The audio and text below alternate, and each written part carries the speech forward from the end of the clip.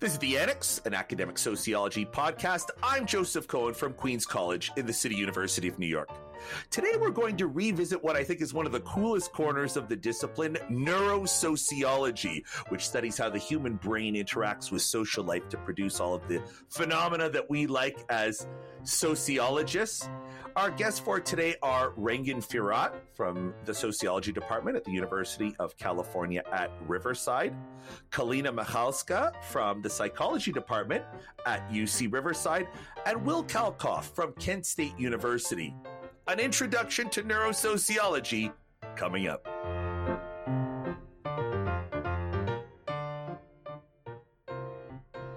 So a few years back in 2019, I got to meet Rangan Firat from the University of California at Riverside, Richard Carpiano, a great sociologist. You guys have such a strong department at UC Riverside. Anyhow, Richard Carpiano recommended her, and it was a fantastic interview. I liked it so much. We talked about how her research that used brain scans to probe the emotional states that are often bundled up with phenomena that we as sociologists like to study, like racism, ethnocentrism, and things like that. And I really loved hearing about the work. I walked away with an appreciation of how much more complicated and deeply ingrained things like racism are. It's a worldview that's bound up with visceral reactions and non-conscious behavior. And I walked away thinking, wow, taking a racism out of a racist seems tantamount like convincing an arachnophobe to start liking spiders or to get somebody to quit smoking. It's not just a question of clever arguments. Like, there's a lot more going on there that I had no cognizance of. And so it's one of my all-time favorite episodes. If you want to hear it, you can go on the website or hear it in the back catalog. It's from back in 2019. And today, Rangan has been nice enough to sort of arrange a panel and bring in some other neuroscience scholars to talk about these types of topics. So first of all, Rangan, thank you for coming back. It's great to see you again. Thank you. It's my great pleasure. I'm thrilled. Thank you so much.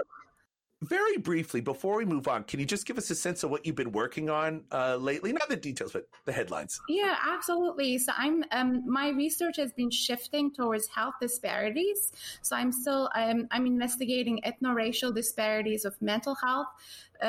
Since the pandemic started, I've been very interested in how the pandemic has been affecting mental health, stress levels, anxiety, and depression. So I'm investigating that, and I'm also collaborating with Dr. Michalska here on studying ethno-racial socialization effects on children's conduct problems and brain development. So that's what I've been up to so far. Yeah, and excited to be here again. Thank you so much. Oh, it's great. I loved your piece in context. I'm looking forward to talking about it. And we do have Rangan's collaborator, I guess, from across the hall or wherever you guys are located, from the Psychology Department. Kalina Michalska is in the Sociology Department at UC Riverside. It's a pleasure to meet you. I just want to say up front, the first time I interviewed Rangan, I faked that I understood the titles of her articles, and I clearly did not know what I was talking about.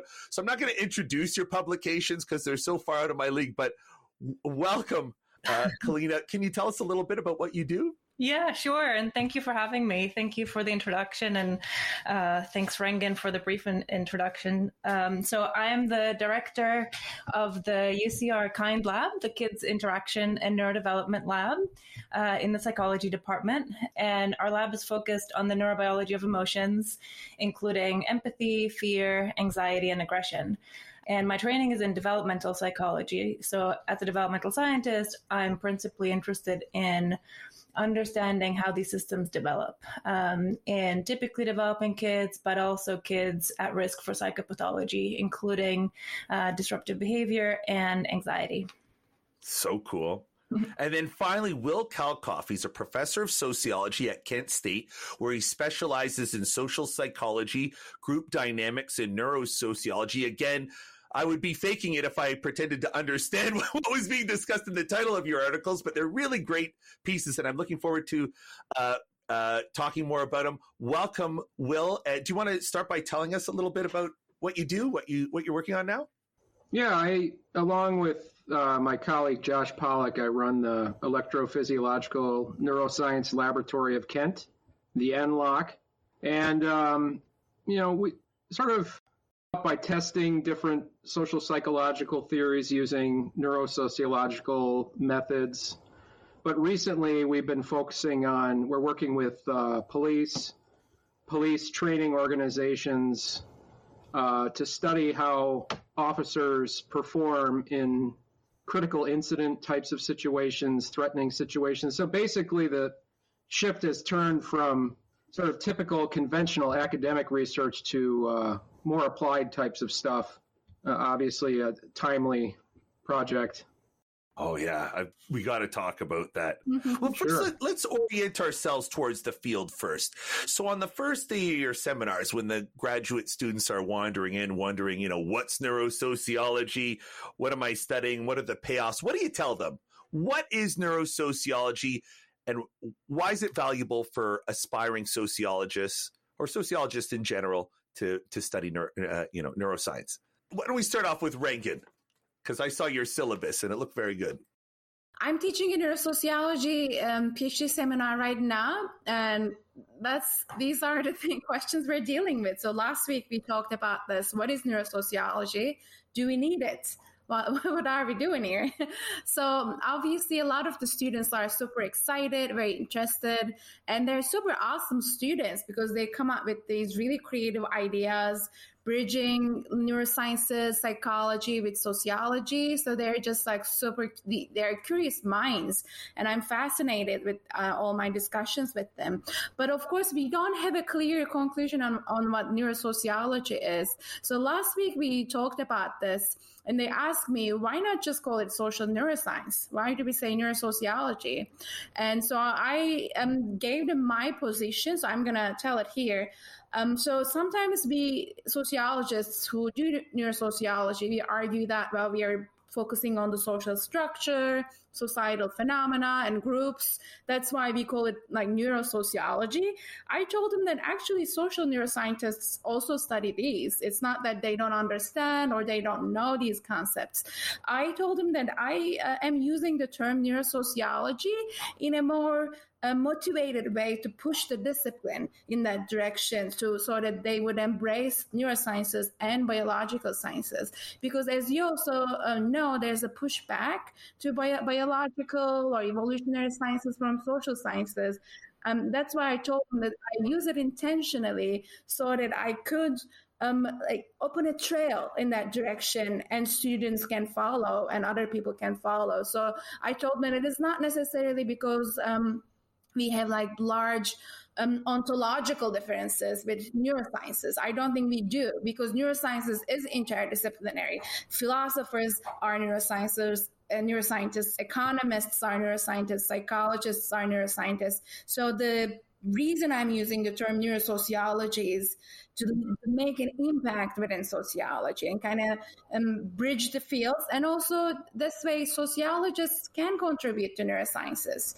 There are not a lot of people like Will and their lab is one of the few labs in the world probably. And there are very few people around the world, very few sociologists who do this type of research. So I think that's an intentional bridge that I'm trying to build. That's what I say. That's nice. What I literally said last week to my students. How about you, Will? Does that sort of concord with what you tell students when they're walking in the door? Yeah, I think that, the way I usually start is I'll ask them, when was the last time somebody did something and you assumed they did it for this reason and you turned out to be wrong? And it doesn't take them very long to give me an example of the last time that happened. And that's a fundamental problem in any social science. We study behavior, and the reasons why people engage in that behavior, or the reasons they tell us they engage in that behavior, or what they say about their behavior, or what they say they think, that's not always accurate. So, there's a validity problem there. And I think what really drew me to neuroscience is, we can start to look more deeply into the mechanisms behind behavior, the actual explanations for why people do what they do. And so that for me, it helps solve sort of a fundamental sociological problem, which is the difference between what people say they do, what they actually do, or what they say they think and what they actually think. I mean, it's kind of an overstatement, but the brain doesn't lie. Yeah. So that's what really got me interested in it. So from the what do you guys see as the payoffs? Maybe I'll start with Kalina. From the outside looking at sociologists, what do you see as the big value added that neuroscience could do to bolster, these aspiring sociologists' career or put them on a path to better science or better theory? What are your thoughts on that? The value of it? Yeah, that's a really great question. And I think, in my own classes, I'm a developmental neuroscientist. So until I started collaborating with Rengin, I didn't particularly phrase my questions in a sociological context, but really development and social behavior and social interactions are inherently social phenomena that are informed by sociology. And I think, what we can offer, and especially developmental neuroscience in particular, is that our neurobiology has shaped the cultures that we've created, right? So humans have created these complex social structures, these complex organizations, groups, and also cultures shape our own brain. So there's really like a bidirectional relationship. And I think understanding like what some of these biological principles are that help shape social structures can lead to an important dialogue. So I think that, when sociologists consider biological factors and biological principles about brain organization, they can learn about how these social structures emerge. Any other views on the payoffs, Will or Rengin? Payoffs when a young person is like, what's this going to do for me? Yeah, it is. I mean, there are payoffs. And I tell my students that it is not the traditional sociological route. It is not the traditional path. I'm pretty open. I tell them it might be more difficult to publish. It might add to your training. It might add in terms of time and the coursework that you do. It might be difficult to present or find avenues to present, but I also tell them that the discipline has been moving and changing, and now there are more platforms, there are more venues to do this. And people are collaborating. There's a lot of interdisciplinary research, social sciences, psychological sciences. We have a lot of collaborations. So in that sense, it might also be helpful. But there are obviously payoffs and trade-offs. And we have witnessed it I have faced it in my career. It's a bumpy road. It's not always easy. Mm-hmm. But I tell them, if you're curious about it, is this something you like to do? Because what we research ultimately should give us, I think, joy, and we should enjoy it, and we should be passionate about it. So if it is something that they're passionate, I'm like, it's worth the bumpy road, just do it. And so far, it's a mixed bag. A lot of students are super passionate, but some students just want to be exposed, but not necessarily follow the path of a neurosociologist.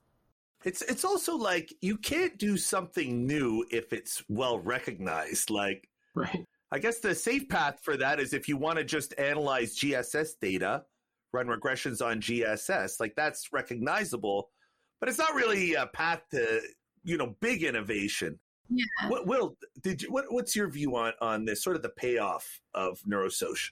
Well, the payoff kind of ties back to what, or at least in my mind, ties back to what I started out by saying. And, sociologists study things where it's very hard, for example, just to ask someone, so are you a racist or are you a sexist? There's very few people who maybe, if they are a racist, they're going to tell you that. Mm-hmm. I think there's a great Dostoevsky quote. I can't remember the quote exactly, but I'll have to more paraphrase it. It says, everybody has these things lurking around in their mind that they wouldn't tell, even to their friends, they'll keep to themselves. But then he says, but also within us, there's things that we don't even want to admit to ourselves. Yeah. So even for those who might not think, I'm a racist, but I'm not going to tell this person that, there are these biases within us that we don't even have a conscious awareness of ourselves. And these neurosociological methods allow us to probe that a little bit. So to give you an example, we're studying students' reactions of their student participants. We're studying their reactions to mugshots. And we're looking at an EEG signature that is basically a measure of social expectation. And what we're finding is that when people look at a picture of a black suspect in a jumpsuit, they aren't as put off by that, or they think, yeah, that's the way things are supposed to be. But when they see a white person in a jumpsuit, you see a spike in this EEG signature that measures this sort of expectancy violation. Huh. And so you get kind of a sense of how people think of, we're trying to tie this to, jury decision making. Huh. And that, you expect people in certain groups to be criminals, and you don't expect people in other groups to be criminals. And how does that factor into things like jury decision making and criminal sentencing? And this is not something you can ask someone, Right. Were you biased when you were on that jury? If most people are going to say no, and maybe they weren't, but maybe they were. Yeah. And so, using some of these techniques, we can really probe deeply into the conscious and unconscious caverns of the human brain, the human mind, to see what's going on in there, and to try to get a sense of where these biases are and how they occur in social context. So I think that's the value, studying things that are hard to study. Yeah, really. I mean, I guess so you can get to the person who's like, says, well, I donate to the Democrats and I profess to believe all of these things, but you can still probe to the finding that will not surprise a lot of people, that those self-reported, race blind people have implicit reactions to race. And that plays out, I guess, across social life is what you're saying. Sure. And we shouldn't, it's important that they do the things that they do too. They do all these wonderful things in society, and just because, there's some bias there, that doesn't make them a bad person. But what it does suggest, it can be something that a person can really use for self-reflection. So, let's say if we find out there's some kind of bias lurking in there, and I go back to the sort of jury context, are you going to pay attention to certain kind of evidence that are more consistent with this view that you might not even be aware that you have? So selective perception issues, confirmation biases. So there's all sorts of interesting things that come up. And I think social scientists could benefit from understanding how that influences their own teaching and research as well, because, we're not immune from it either. Yeah, that's one of the things that really is interesting and struck me in my first exposure to neurosociology. It's like it at least has the promise that you can overcome some fundamental weaknesses in all of the methods that we've been relying on, like self-reports and observational research. Like you can really dig down, and it's quite interesting. I have to say, one thing that I enjoyed in my first exposure to Rengen's work was I had part of my work is in culture, and I had a very ideational centric view of culture. Like I don't know if you follow like the sociology of culture literature, but it's very it's very focused on the ideational structures that people use to interpret the world, and it's easy to fall back on sort of an over mental or an over sort of conscious actor conception of how social groups work. And what really struck me about Rengen was like, wow, so much of what we do is not conscious behavior. So much of what we observe and what manifests as group behavior isn't driven by deliberate decisions or, purpose of behavior, but rather like automatic behavior that wouldn't even come through if you asked a person to account for what they do, for explanations of why they behave as they do. Maybe it's interesting to drill down a little into sort of some of the concepts, some of those like pre-conscious concepts that your work taps into, and might be part of, if sociologists were to construct theories premised on action models, then maybe they can develop action models that are a little more concordant with what we know of how people think and how people behave and how people act. Maybe we'll just do a little walkthrough. I thought maybe we could start off with Rengen's context piece, or at least the research that she alluded to in her recent context piece. Do you want to start us off, Rengen?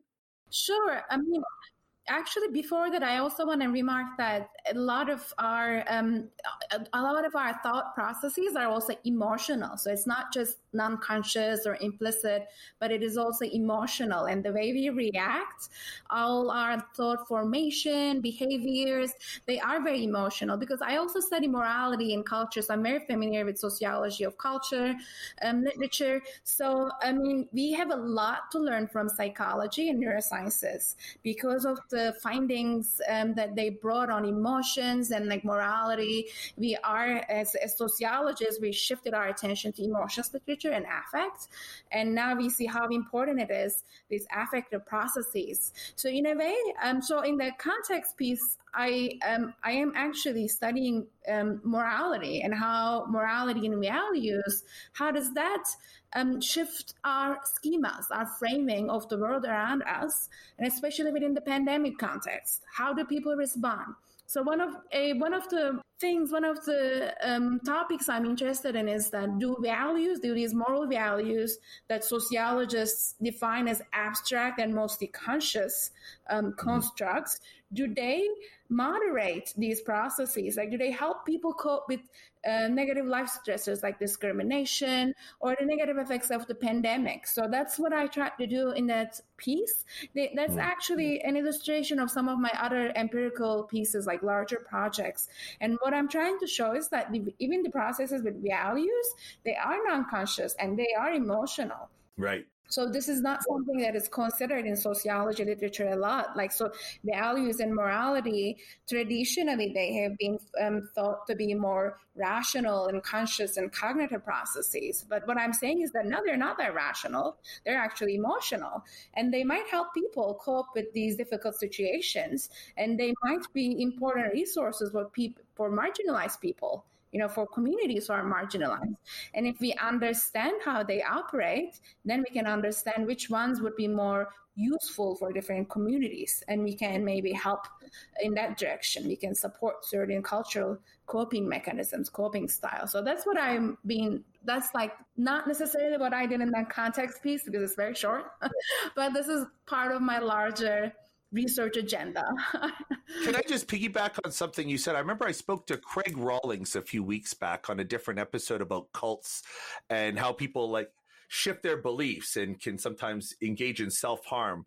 And what I walked away with was an impression of how pliant people's reasoning is, like how motivated and vulnerable to motivated reasoning are just our way of seeing the world is. It's really striking. And it sometimes makes you wonder if it even makes sense to rely on people's accounts of why they do what they do, like how valuable those things actually are. Yes, very difficult to change people's minds. Like, you're not going to change people's minds by explaining them the pros and cons of something. There's a lot of literature in political psychology as well that show that what you say, what the politicians say, they do not matter. But if you just change the person who is saying that, then you can change the person's mind. And I just quoted this. I browsed online. I browsed Reddit a lot. So I found this like meme and I just told it to my students. Like, if you want to change someone's mind, you don't need to like argue with them or anything. Just tell them that someone they think is stupid agrees with them. And then they're going to change their mind. Yeah. So let's talk about agency and health outcomes. You were talking about agency in that piece. What is agency? That's an interesting sort of topic. Tell us about it. What is agency and how does it affect health outcomes? Yeah, I focus on agency. I mean, there's a big sociological literature on agency, and it is rather debated, the concept of agency. What is it? Do we have this capacity for agency? I focus on it a little bit differently. So I think that agency is this motivation, I also focus on the value of agency that is structure. So I don't think that some people biologically have more agency than others. I think that all humans have the capacity for agency, which is being in charge or control of our environment, being able to manipulate our environment, and future foresight, future planning in tandem with our reflections on our own self. So we can guide our actions. And that's why I study certain values. I think they can motivate they might be important motivators for agentic capacities. So that's what I focus in terms of agency, agentic values. But I think all humans share this, and actually we share this with other primates and even with some monkeys to a certain capacity. I interpret it, and please correct me with all of your stuff. I'm going to profess that I'm going to get everything wrong, and you should think of me as like a B- student. But what I gathered from you was that you were saying, I was inferring that the environment sort of conditions people to think that if they behave proactively, it will pan out for them. And there are other people who are somehow taught by the environment the lesson that no matter what you do, it's going to fail, or something along those lines. Mm-hmm. And your argument is that being conditioned in an environment to believe that your choices matter is a factor in whether or not people can protect themselves or seek help. That's the basic idea? Yeah, because agency is such a fundamental, I think, human and also other primate construct that it is very crucial in our well-being. Like this capacity for well-being is very important for that. And I think the opportunity, so that's why I think we all have it, but the opportunity to enact it or the opportunity to evaluate or to motivate us in that direction is very structural.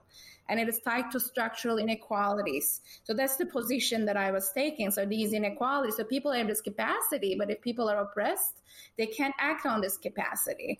And then it's not helpful. So I think what I was trying to say is that we have to find structural opportunities that's going to help people to be able to act on these capacities. Because I think communities' own judgments of their own well-being is very important. And that's something we don't often take into account. Also, as sociologists, we're very top-down, very didactic, but we need to focus a little bit on the capacities of the communities, of these community members. And actually with Kalina, we have a research project where we're trying to do that. We're trying to bring community members' input in our research. We meet with them regularly. We ask them about our research, what they think. We get their input. We ask them, what is important for you? How can we help you? And they give us feedback. So, and I think that's very important. And having that agency, when like having the being able to contribute to our research is, I think, helping them. It's just the fact that they can do this, giving them this opportunity. So that was my position. I don't know if it's like a clear answer, but it's what I liked about it is that it presents agency or agentic behavior as a variable that's like distributed across the population. I mean, there's a lot of theories that just assume people behave with agency or they're like structural dopes, but I've never thought of it as like a population characteristic or something that could be inculcated or discouraged. Mm-hmm. And I guess that's sort of the idea with Neurosoc. You can get a sense of different action models that underpin our theories, and it sort of opens the door to thinking of different phenomena. Let's do another one. Okay, Kalina, I wanted to do one that I liked in your work. So Kalina does a lot of work on fear and reaction to harm. And I wanted to talk about your work on threat over generalization in children. This is an interesting psychological mechanism that's operant in a lot of phenomena that we study. Can you tell us what's threat? Well, first of all, what can you tell us about threat perception in general? Sure. And maybe overgeneralization in particular. Yeah. So, I mean, threat perception is necessary for survival, right? Like it's evolutionarily adaptive. It exists across the spectrum. So rats, amoeba, I mean, all kinds of organisms respond to threat in their environment in order to survive. So they have to be able to distinguish between threat and safety, and humans have to distinguish between threat and safety. And threat can manifest in different forms, right? It can manifest in a bear, but it can also manifest in a police officer who is a threat to some people, but not to others. Threat to some people of color, not to others. And social threat, it could be an educator. So it could be an educator that treats a child differently because of their background, because of their race, because of their gender, all kinds of things. So there's immediate biologically relevant threat, but then social threat is just as much a threat.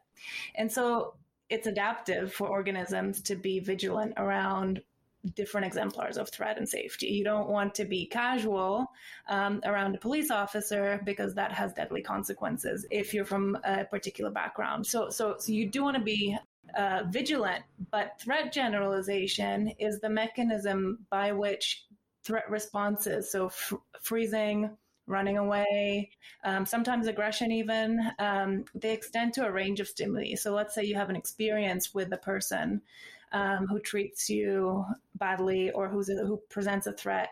And then you generalize to other individuals who maybe look like that person, who maybe have similar characteristics. And then it's no longer adaptive because maybe that was a good opportunity for you. Maybe that was a learning opportunity. Maybe that individual actually wanted to help you, but because your threat response now generalized to an individual who looked similar to the first one, right?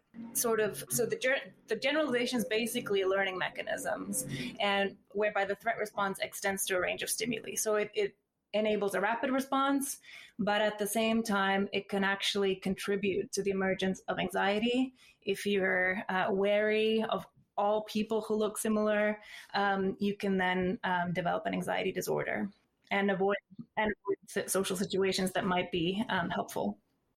So it's almost like what I'm gathering from what you're saying is that just as a person can develop fears about something, a class of things that are associated with a particular traumatic experience or maybe series of traumatic experiences, you're saying that like entire communities, if they feel like they've been subjected to threat, they can become fearful or develop phobias like to police. You can develop like a police phobia, basically, and it almost exists like a clinical level, like an arachnophobe is afraid of spiders. Absolutely. Is that what you're saying? And yes, and you know, like before collaborating with Rengen, I often thought I didn't think about it at the population level, but I thought about it in terms of an individual difference, a biologically based difference. But here, it's actually, you can't really call it psychopathology because it's an adaptive response to trauma, right? Like, it's actually quite adaptive. Very sadly, it's adaptive to have this generalized response because the cost is so much greater. I have a question. So are there the ways that we treat these cases in the particular, like you run into a child who's afraid of, I don't know, all adults because they had a bad experience with an adult. Clinically, what would you do with that child? And are there analogs that could be implemented on a population level? Like, is there some type of key to breaking some of these problems, or is it too hard? Am I just reaching too much? No, I think some of the most successful therapies are actually exposure therapies. So, you know, sometimes we see kids who are afraid of fruit. And then you might expose the child to a picture of a fruit, photograph of a fruit, a toy fruit, and then an actual fruit. And so exposure therapies in this context, it's tricky. And so Rengen and I are working on some buffers that might provide kids with tools to sort of not internalize and not have chronic anxiety. But at the same time, as I mentioned, like some of these responses are actually adaptive because these things may in fact be harmful.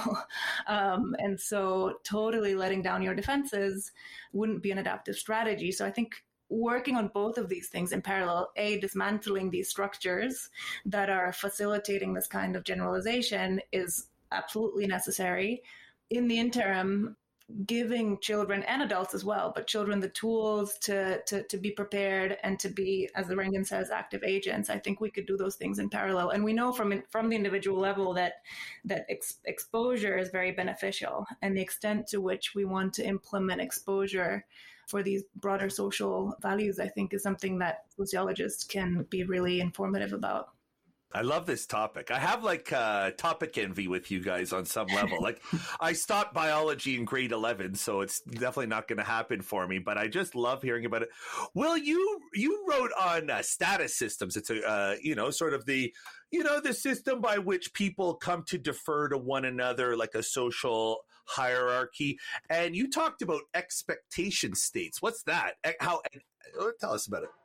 Well, there was the theory that we were looking at says, differences in social status produce differences in expectations of competence, which then produce differences in influence. So, for example, we expect someone who's highly educated to be more competent than someone who more generally competent than someone who has less education. So we would expect, the person with more education to be more influential. The problem with that theory is it's very difficult to measure the mediating construct expectations. We've always just assumed it.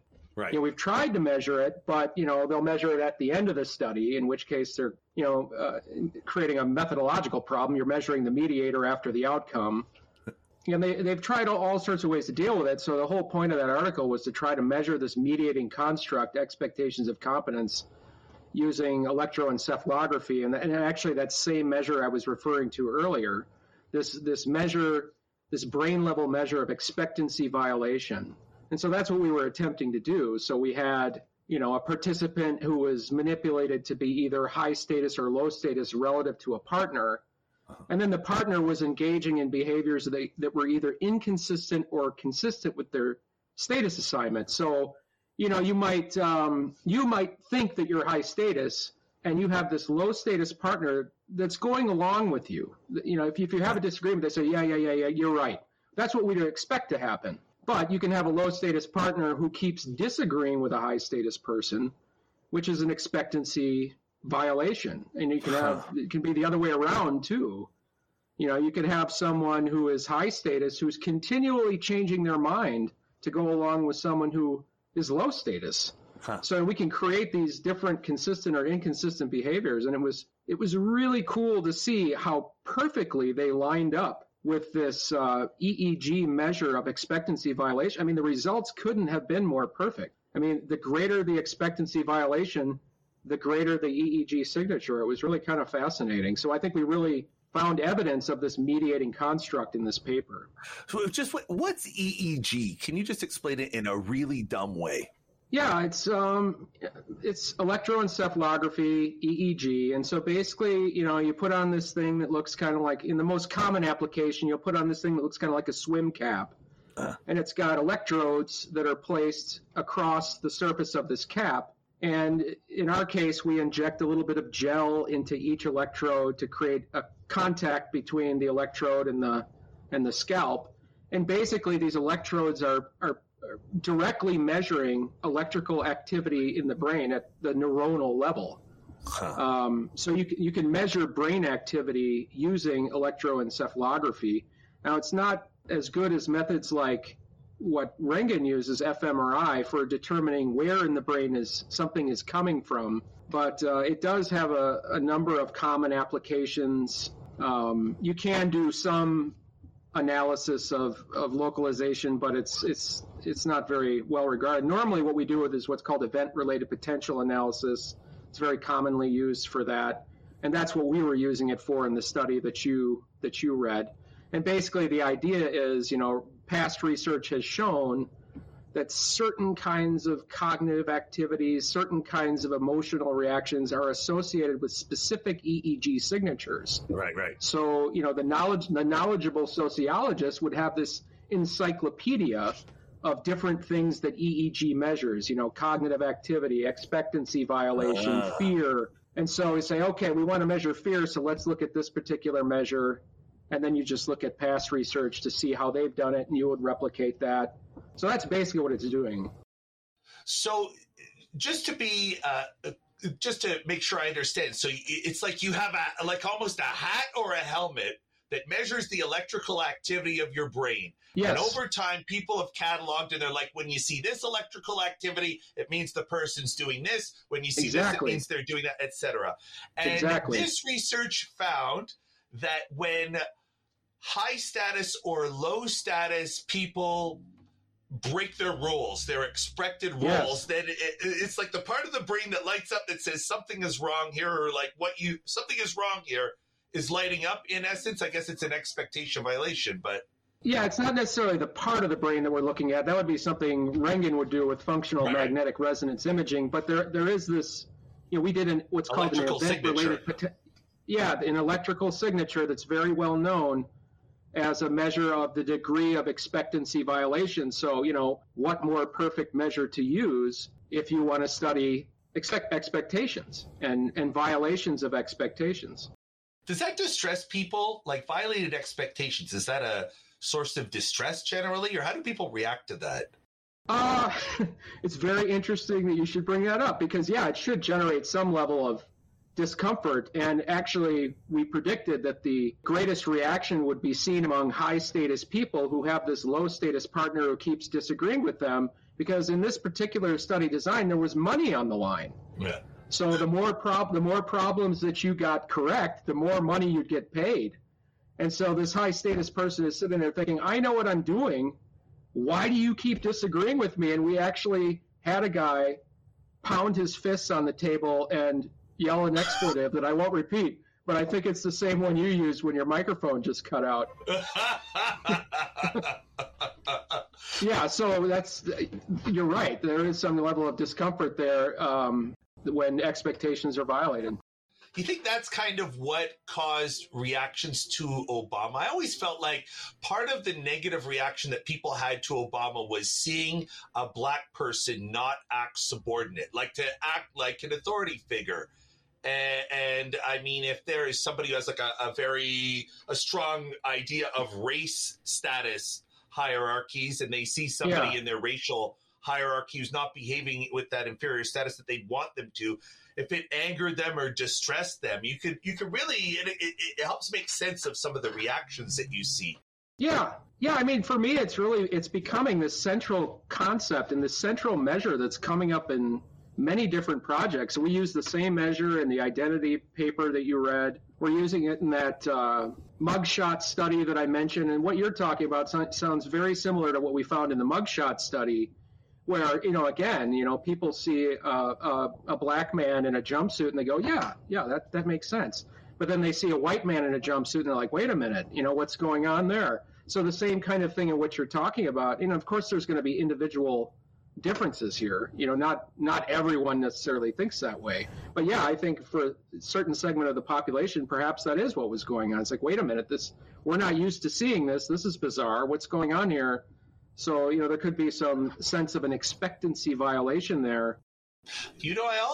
What I liked about that article is it resonated with my experience growing up Jewish in a place where there were no Jews. And it was like, I can understand how prejudice is higher in places where people don't have direct exposure to people of that group. And you develop these unrealistic ideas about how, different people of different races would act or how they are. And I could see how, if you had never met a black person in your life and, you got a bunch of unrealistic expectations of how black people should behave, then, yeah, it could be distressful. You're like jarred when you actually come up against a three-dimensional normal person and find that they don't act in, along the lines of your simple caricatures. It's interesting. Yeah, I had an undergraduate student who did a totally fascinating project using the same measure, and she basically looked at, or had undergraduates look at pictures of females either in professional roles or in domestic roles. So in some of the pictures, the females were judges in a courtroom or doctors performing surgery. In other pictures, it was females washing the dishes and vacuuming. And what she found, even among, a fairly woke population of students at Kent State, was the feedback-related negativity, that event-related potential I was telling you about, that measure of expectancy violation, was bigger when participants looked at images of women in professional roles. So it's, how far have we come? I don't know. But, when you've got young undergraduate students looking at pictures of females in different roles and they see them in domestic roles and say, yeah, that makes sense. And then they see them in professional roles and, oh, wait a minute, what's going on there? So it's, it was such a fascinating study. Yeah, it's like your sense of gender attitudes as filtered through like social desirability bias. It seems like young people would be very egalitarian and you're digging past their self-concept. Yeah. And finding that, they got regressive views too. This stuff is alive and well. Yeah, and it's, does that necessarily translate into behavior? We didn't study that. But it is interesting that these, I guess for us, the idea was that, there's these cultural beliefs out there about who people are and what they should do. And we were clearly picking up on those cultural beliefs in this particular study. Again, whether that translates into some kind of discriminatory behavior is a different kind of question. But did not expect to find what we found. It was among such a young population that's supposedly progressive. Yeah.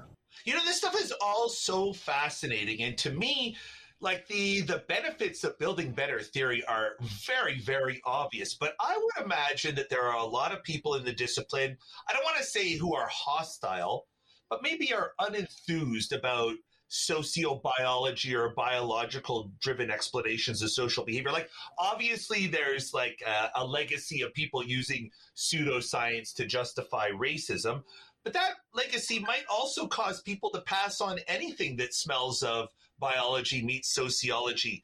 What is your sense of people's reactions to, the intersection of biology and social science, and like what how do you deal with it? How do you address people's reactions? Anybody who wants to jump in with that one can start.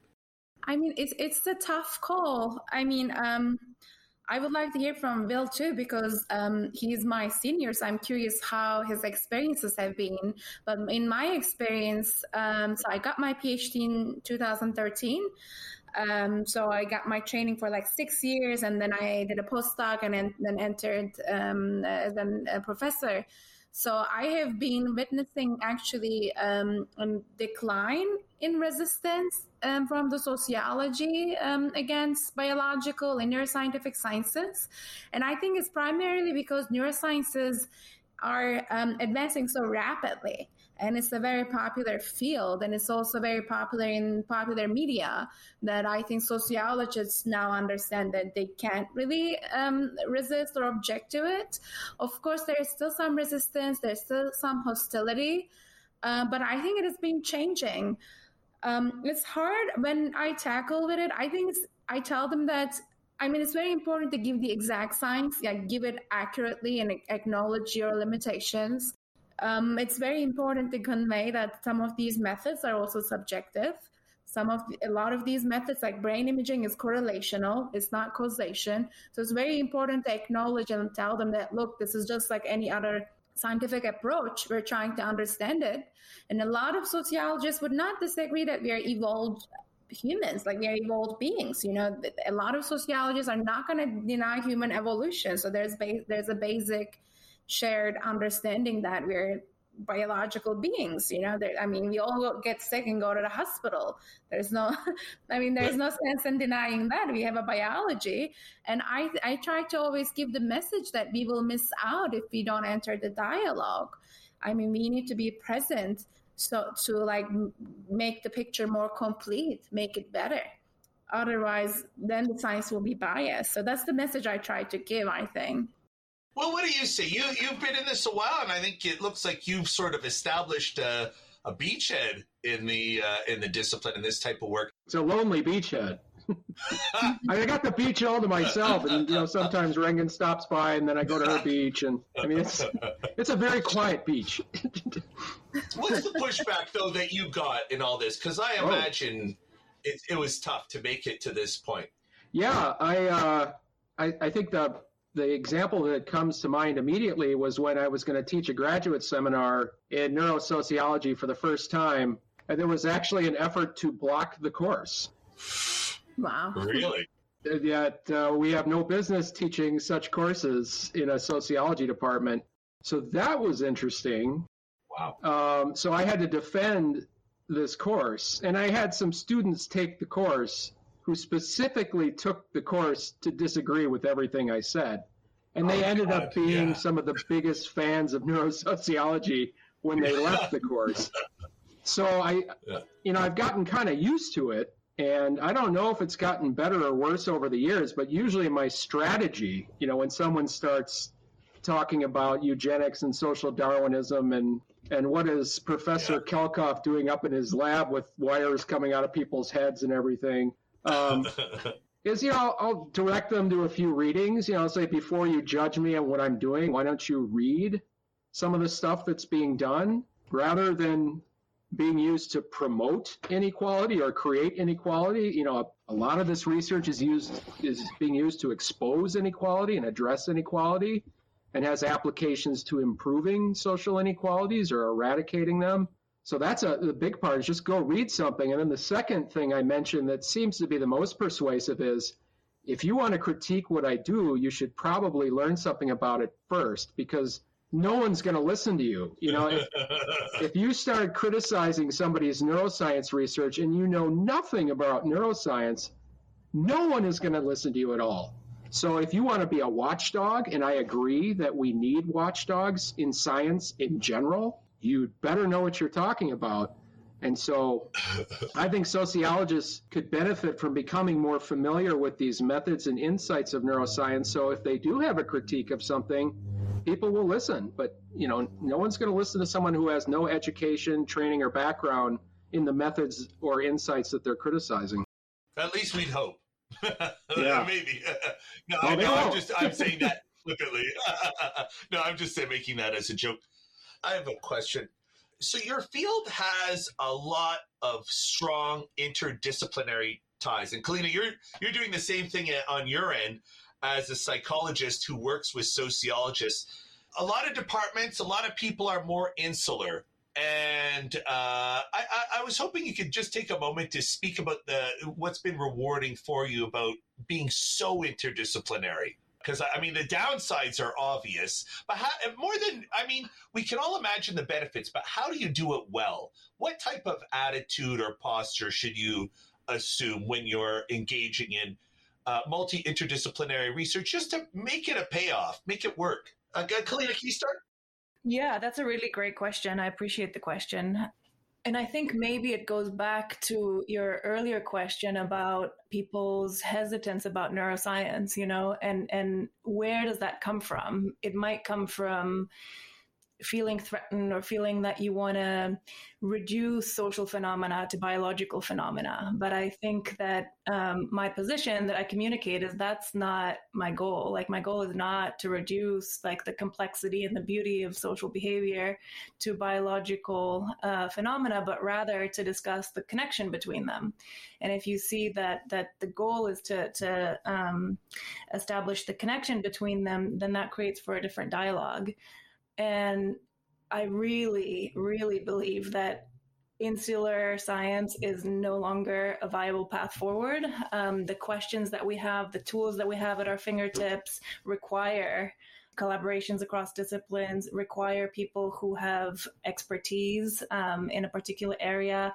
I can't study the questions that I'm studying without the expertise of Rengen, because I simply don't have the years of training, don't have the intuition and the insight, but we can work on them together. And I think doing it well, to me, I think it's important to pick people who are aligned with your values, who are curious and interested in the same goal, and also who have a generosity of spirit, you know, like who, you know, like what are they willing to teach me? What are they generous in what they're willing to teach me? And that will inspire me to be generous in return. And then together, I mean, just like the brain, right? Like, just like the brain isn't made up of individual parts, but of emergent properties. And I think that, like, to the extent that, you know, two people or more collaborative team can build something that's greater than the sum of its parts. So I think finding the right collaborators, that takes some trial and error, I think, but people who have a similar mindset, who share the same values, and who are generous in their time and their willingness to teach somebody without, you know, naive experience. Well, how about you? How to make interdisciplinary research work its best? What is your advice, or what's your take? Yeah, that was tough for me. I mean, I think it was really hard to convince people in other fields who had a neuroscience background to work with me. So I can imagine. Well, you know, because they immediately, and this happens a lot, and I mentioned this in the Social Compass piece, I think, is they saw me as the person who was going to say, yeah, I don't know anything about all this EEG stuff, but could you do this project for me? And I think, you know, so you really, for me, I had to engage in a lot of self-education. I had to learn a lot about social neuroscience, had to learn a lot about EEG before anyone would talk to me, because then if you sit down and they start throwing a bunch of jargon in your face and you understand what they're saying, I think they're much more willing to work with you, because now you're not you're not seen as somebody who's just, self-interested and is just going to use them to collect data for them. So, but I think once you establish those bridges, I totally agree with Kalina, and I know Ringen agrees as well, that interdisciplinary is the wave of the future. And so I have found it, just very fruitful and productive and fun to engage with scholars in other disciplines to study behaviors that we have a mutual interest in. So I really think sociologists need to get more on board with that idea, that movement. Yeah, I totally agree with both Bill and Kalina. I mean, that's why it's important for us to have this neurosociology as a subfield in sociology, so we can also train our students so they gain that common ground, common understanding that for interdisciplinary and cross-disciplinary research, so they can enter the cross-dialogue. So it's not just expecting from the other side, so they can also give. So it's a mutually beneficial endeavor. And my experiences might have been different than Will, because when I entered the field, neurological training was available to me at Iowa. And I mean, it wasn't available, but I tried. Because I was able to get formal training that helped me enter the dialogue. So at first they were resistant. They were like, neuroscience. I did all my work in neurology clinic at Iowa. At first they were like, oh, so you want to do neuroscience? That was weird for them as a sociologist. But then I just was there like every day, and I just stick to it. And it, like, for several years, I just showed up, and then it changed their attitudes, and that just changed the dialogue. Then I was contributing, then I was doing the research, then I was entering the dialogue. But also, like Kalina said, finding the right partners is also very important, like having a dialogue. And I'm doing neurosociology and neurosciences because I'm fascinated by the brain.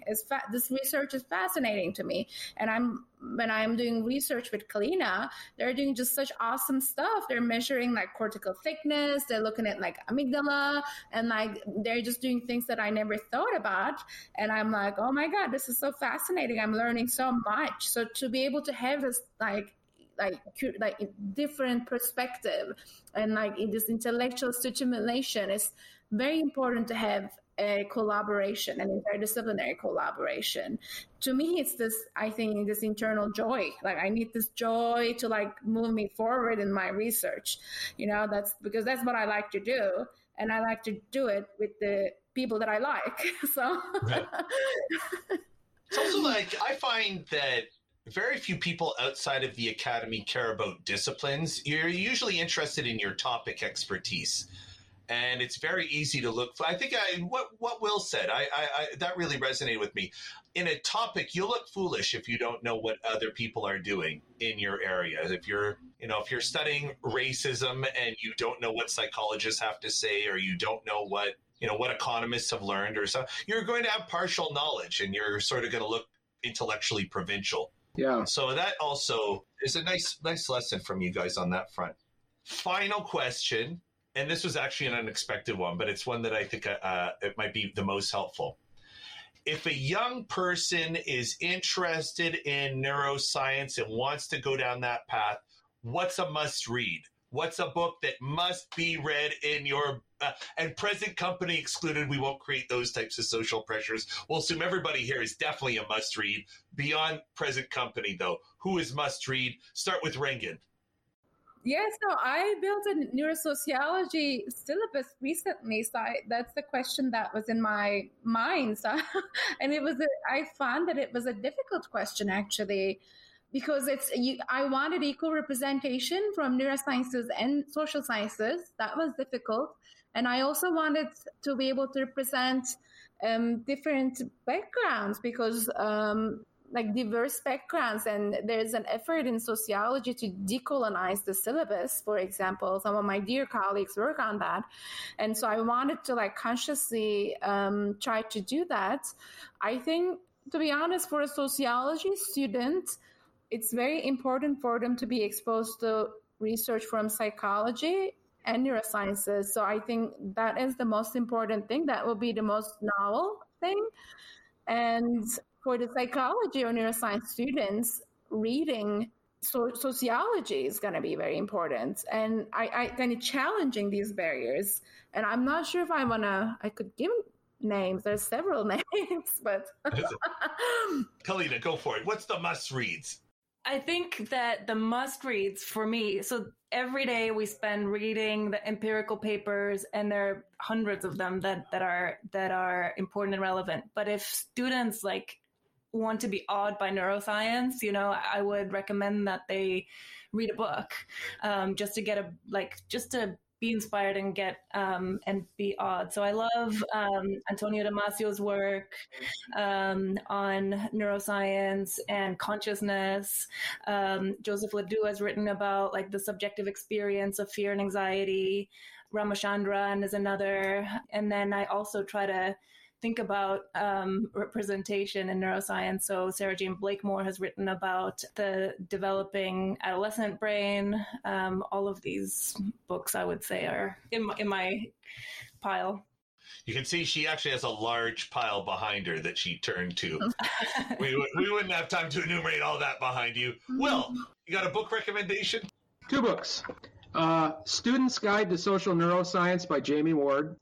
That book is awesome, and I assign it. It would be good for both undergraduates and graduate students and faculty interested in social neuroscience.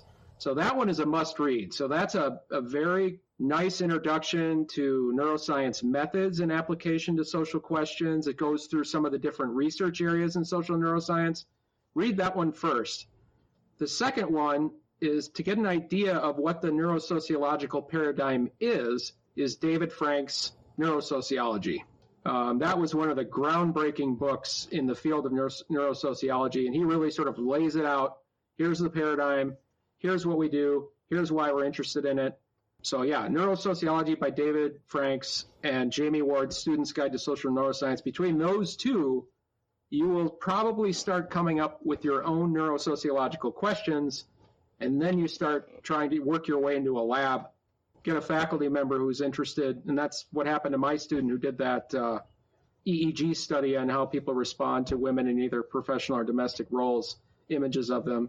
She went down that path. It was like, read this book, and then that went to that, and then blah, blah. So those 2. Will Kalkhoff from Kent State University, Kalina Michalska from the University of California, Riverside Psychology, and Rengin Firat from the University of California, Riverside Sociology. Thank you to the 3 of you for talking to me today. You guys were awesome. Thanks. Thank you so much for having us. Thank you. It's excellent.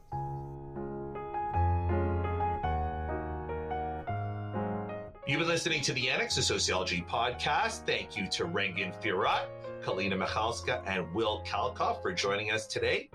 We're on the web, theannexpodcast.com, on Twitter @Sociannex, and on Facebook, the Annex Sociology Podcast. The Annex Sociology Podcast is a production of the Queen's Podcast Lab. For more information, visit queenspodcastlab.org. Our producers are led by Lisette Moreno and Han Mei Cho. Music is by Lena Orsa. I'm Joe Cohen. Thanks for listening.